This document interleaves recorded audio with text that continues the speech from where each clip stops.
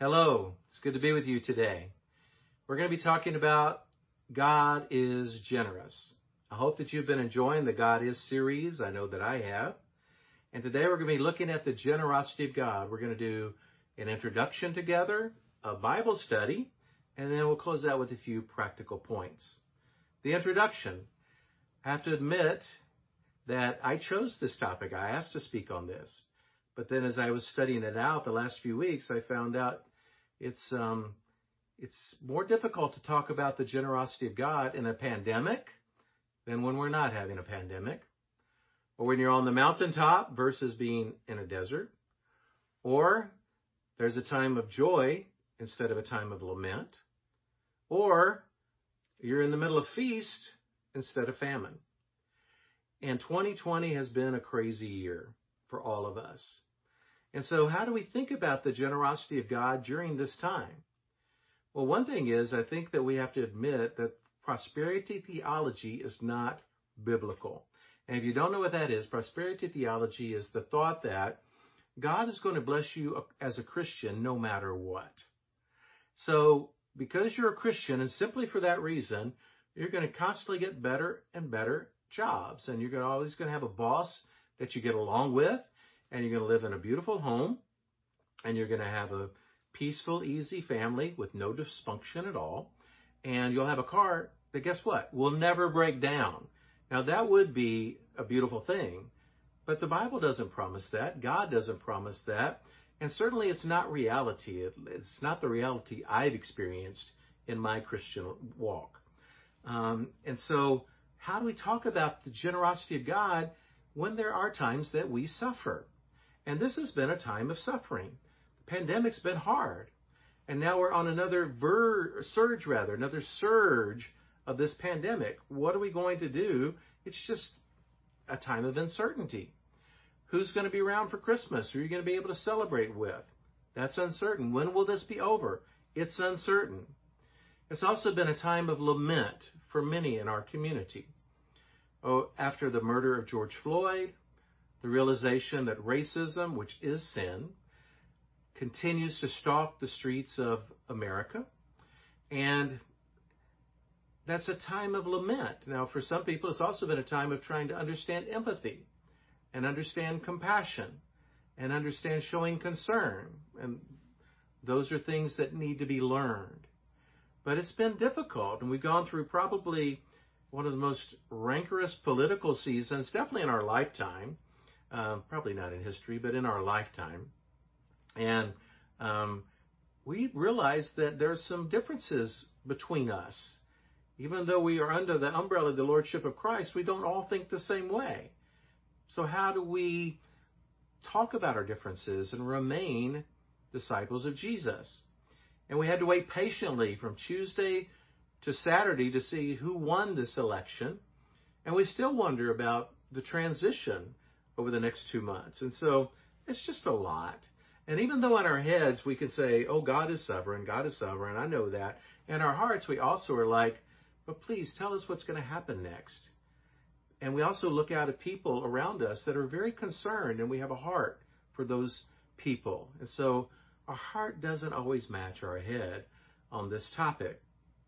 And for many of us, it's been a year of coping with mental health challenges that come about because of feelings of loss, or maybe made more intense because of loneliness and an interruption of our routine. And, if you can't relate to that, then someone around you can.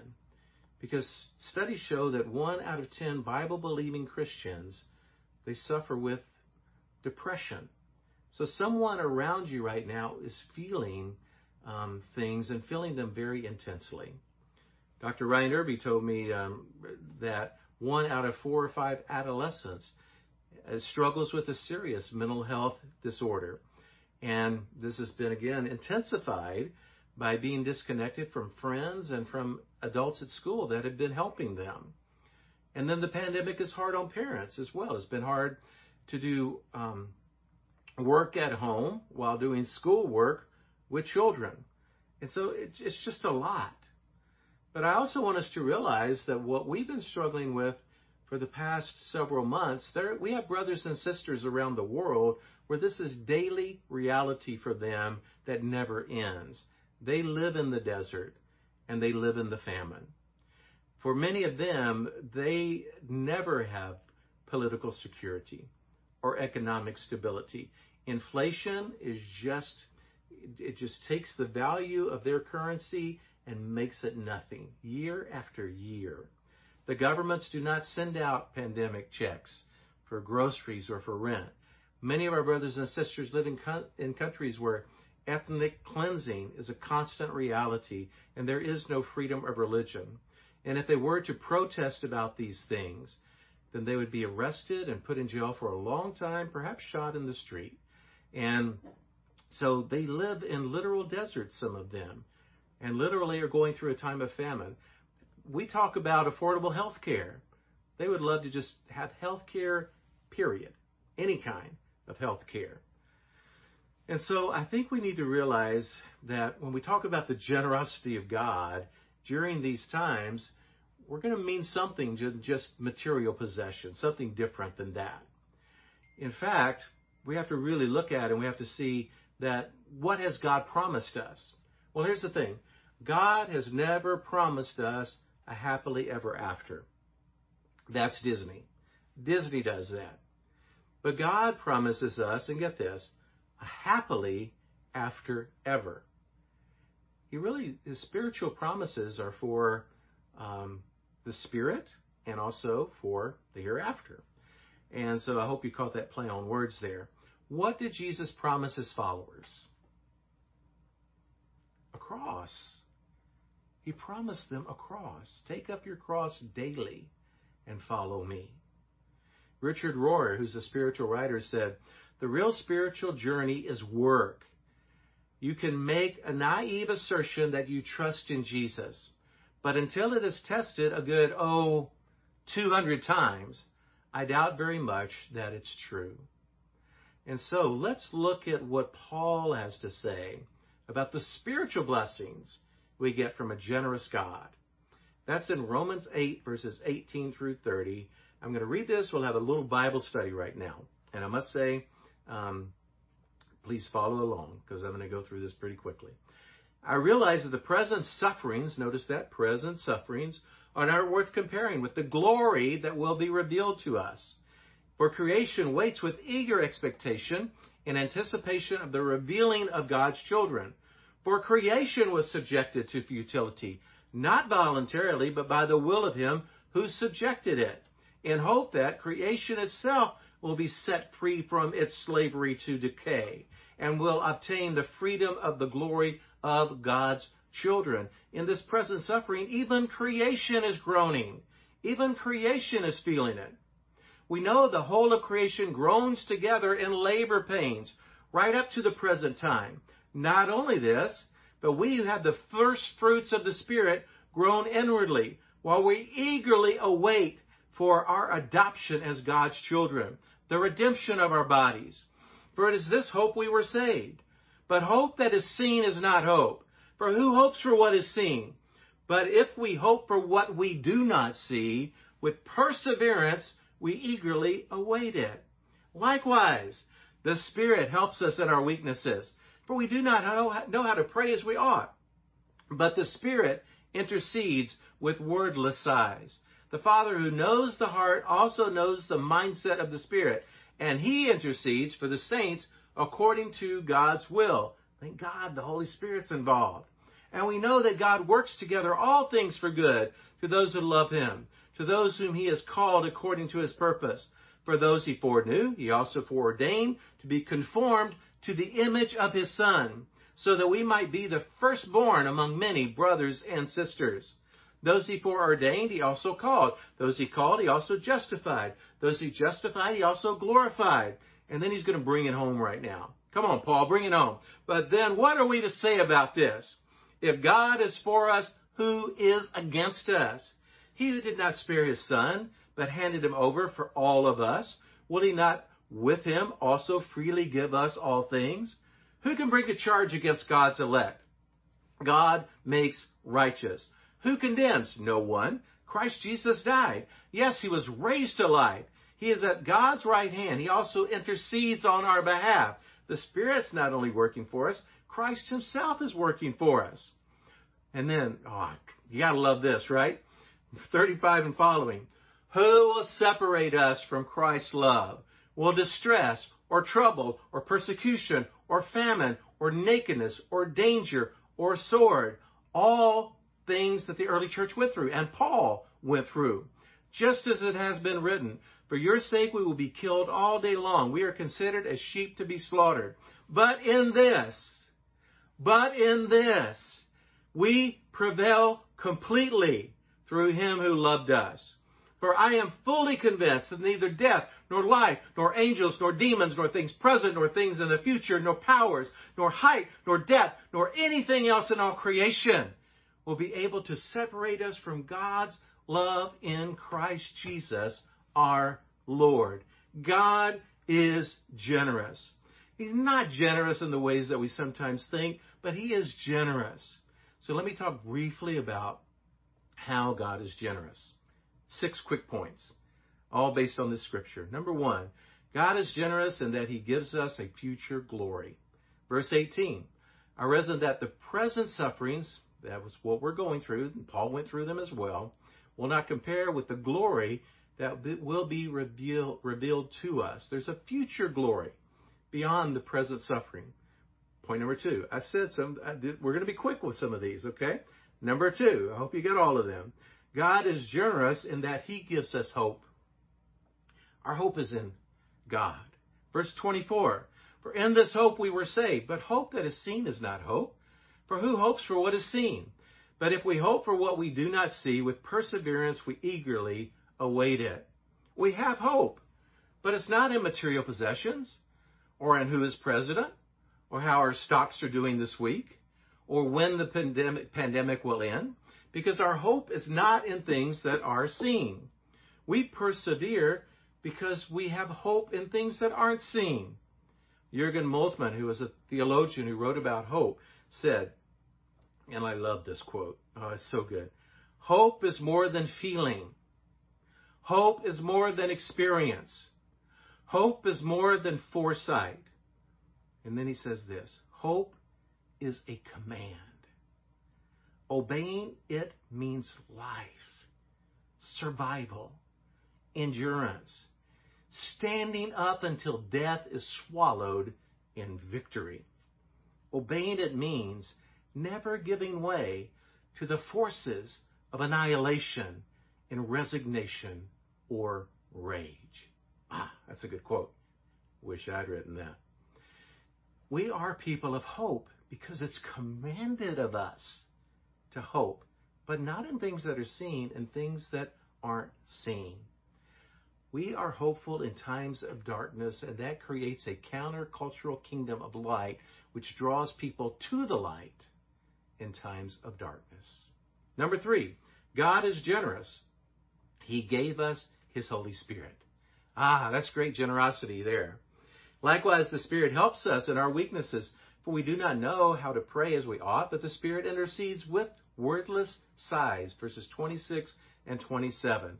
This is one of the greatest blessings of the spiritual life, that we are not alone. We have a guide, we have a helper who helps us every day in this life. It's a great spiritual blessing. The Holy Spirit talks to God for us. When you can't put your feelings into words, which happens to me every day, because I am not good at knowing what I'm feeling, the Holy Spirit goes to God and tells him what I'm feeling. And you know what? I feel that in my life. I've experienced that. Times in which I've not been able to put my feelings into words, but knowing that they're communicated anyway through the Holy Spirit. I hope you have that confidence and that you feel that in your life. We can experience the Holy Spirit in our lives. That's what the Spirit does for us, and it's a precious gift from a generous God.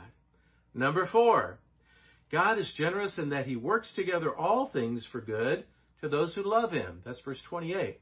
And then if you skip down to 35, who will separate us from the love of Christ? Will distress or trouble or persecution or famine or nakedness or danger or sword? No, None of those things. That's what Paul is saying here. God reveals his love for us even when we're facing troubles. Here's the thing, though. He doesn't necessarily take the troubles away. The danger might still be there. The famine might persist. The persecution might come and not go away. So the circumstance might not change, but God changes our attitude about the circumstance.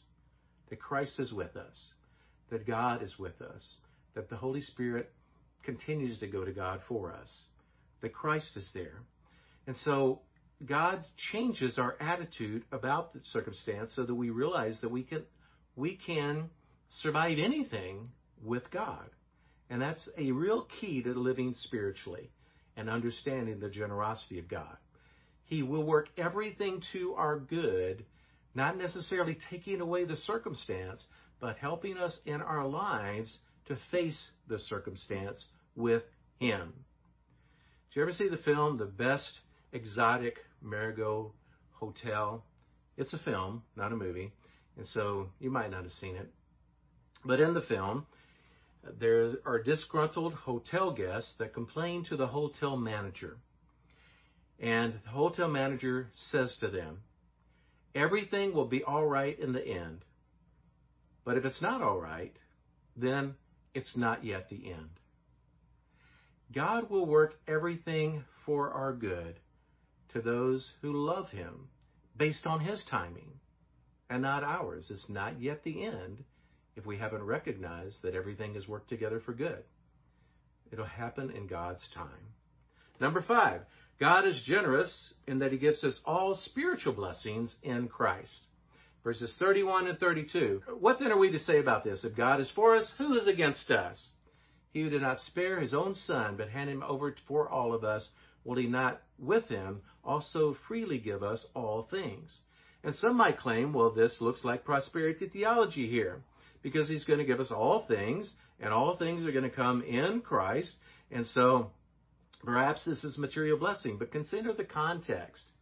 He goes on right after he says that, and he says, God didn't spare his son. He handed him over to death on a cross. And so he's not promising material blessings here. He's promising us spiritual blessings. What did Jesus have? He had no place to lay his head. He didn't own property. He lived on the benevolence of others, especially a group of women who supported his ministry. And at the end of his life, he died a horrific death on the cross. But he enjoyed spiritual blessings every day of his life while he was here.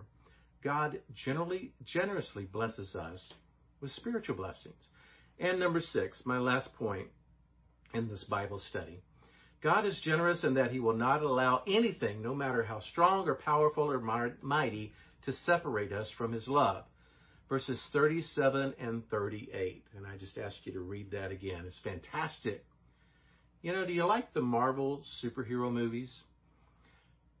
I like them. I'm a fan, but I'm not like in love with them.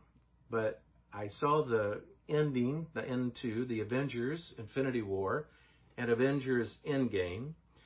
And, you know, what do you think about the evil villain Thanos? You know, Thanos, or Thanos, it's Thanos in the Greek, so I'm probably pronouncing it differently. It actually is based on a Greek word, Thanos. And Thanos, in the movie, he was death. And guess what? Thanos in the Greek means death. And at the end of the Avengers Infinity War, that first part there, and if you haven't seen this, spoiler alert, okay, so cover your ears or whatever. But if you haven't seen it, what happens is Thanos snaps his finger and people start dying. They just start turning to ash or to dust right in front of our eyes. Superheroes are just taken into oblivion. And you're sitting there, and there goes Winter Soldier. And there goes Scarlet Witch. And there goes Black Panther. And you're like, whoa. And there goes Doctor Strange. But before Doctor Strange exit, he tells Iron Man, he said, there was no other way. So you get a little glimmer of hope right there that there will be a sequel. And then you have Spider-Man and Iron Man. And Peter Parker looks at Tony Stark, and he says, Mr. Stark, I'm not feeling so good. And he adds, I don't want to go. And he starts turning into dust. Please, I don't want to go. And I start crying at that point. I start crying, and I start to wonder, how will things get back to normal without the superheroes? Because death, it just seems to be no way to conquer that except through Jesus. And that's why God, it shows us God is generous. You know, Paul starts the list with death. He could have just stopped there. I mean, it seems like that's enough, but he doesn't. He adds, nor life, because life can sometimes be as difficult as death. Nor angels, probably talking about non-benevolent angels. Nor demons, because Paul believed in demons. And, you know, I do too, actually.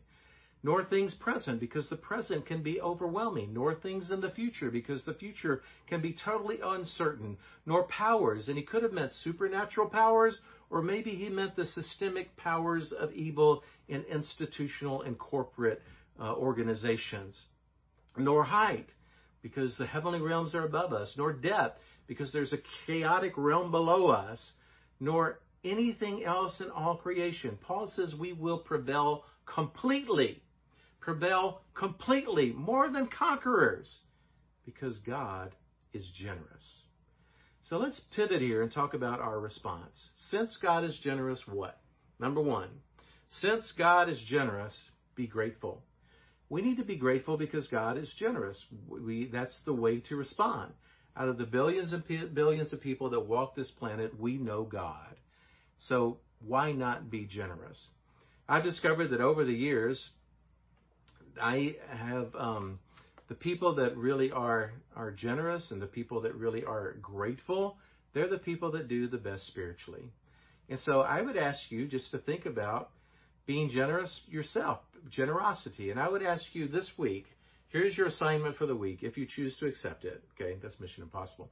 But if you choose to accept it, I would ask you just to do random acts of kindness, random acts of generosity all around you.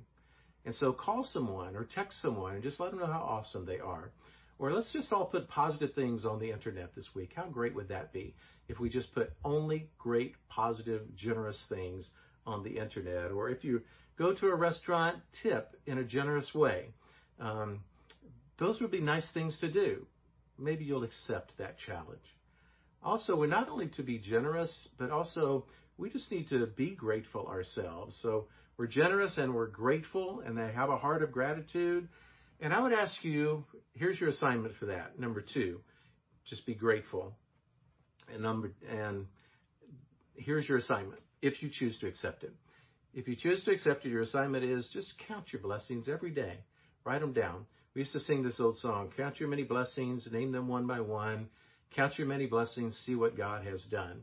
So just every day, write down one blessing after the next, and by the end of the week, say how many blessings you can name in your life based on the generosity of God. And here's the third challenge for you this week. So be generous, be grateful, and because of the generosity of God, be wise. I always have my wife, Lee, read my sermons and my books and things like that. She's my first reader and she's my first advisor. And so she read this and she said, I've been working on something this week. I think it would help people. And so I said, well, what do you got? What have you been working on? And so she sent me this thing called Choose Your Hard. You know, part of God's generosity is that he gives us choice so we can choose our hard. Maybe you've seen this, but just take a look at it. Marriage is hard. Divorce is hard. Choose your hard. Obesity is hard. Being fit is hard. Choose your hard. Being in debt is hard. Being financially disciplined is hard. Choose your hard. Communication is hard. Not communicating is hard. Choose your hard. Life will never be easy. It will always be hard. But we can choose our hard. Choose wisely. And your assignment this week, if you choose to accept it, is add to that. Spirituality is hard. Being unspiritual is hard. Choose your hard. Being focused is hard. Being unfocused is hard. Choose your hard. Add to the list. God is generous. He blesses us with every spiritual blessing in Christ. Therefore, let's decide to be generous, let's decide to be grateful, and let's decide to be wise. Why? Because God is generous. And now we're going to take communion together. And as we do, let's think about the generosity of God. Dear God, we thank you for all the spiritual blessings that you've given us in Christ Jesus. We are mindful that he gave his body on the cross for us, and he shed his blood for us. As we take of this bread and fruit of the vine, help us to always be mindful of the many blessings we have in Christ. In Jesus' name we pray. Amen.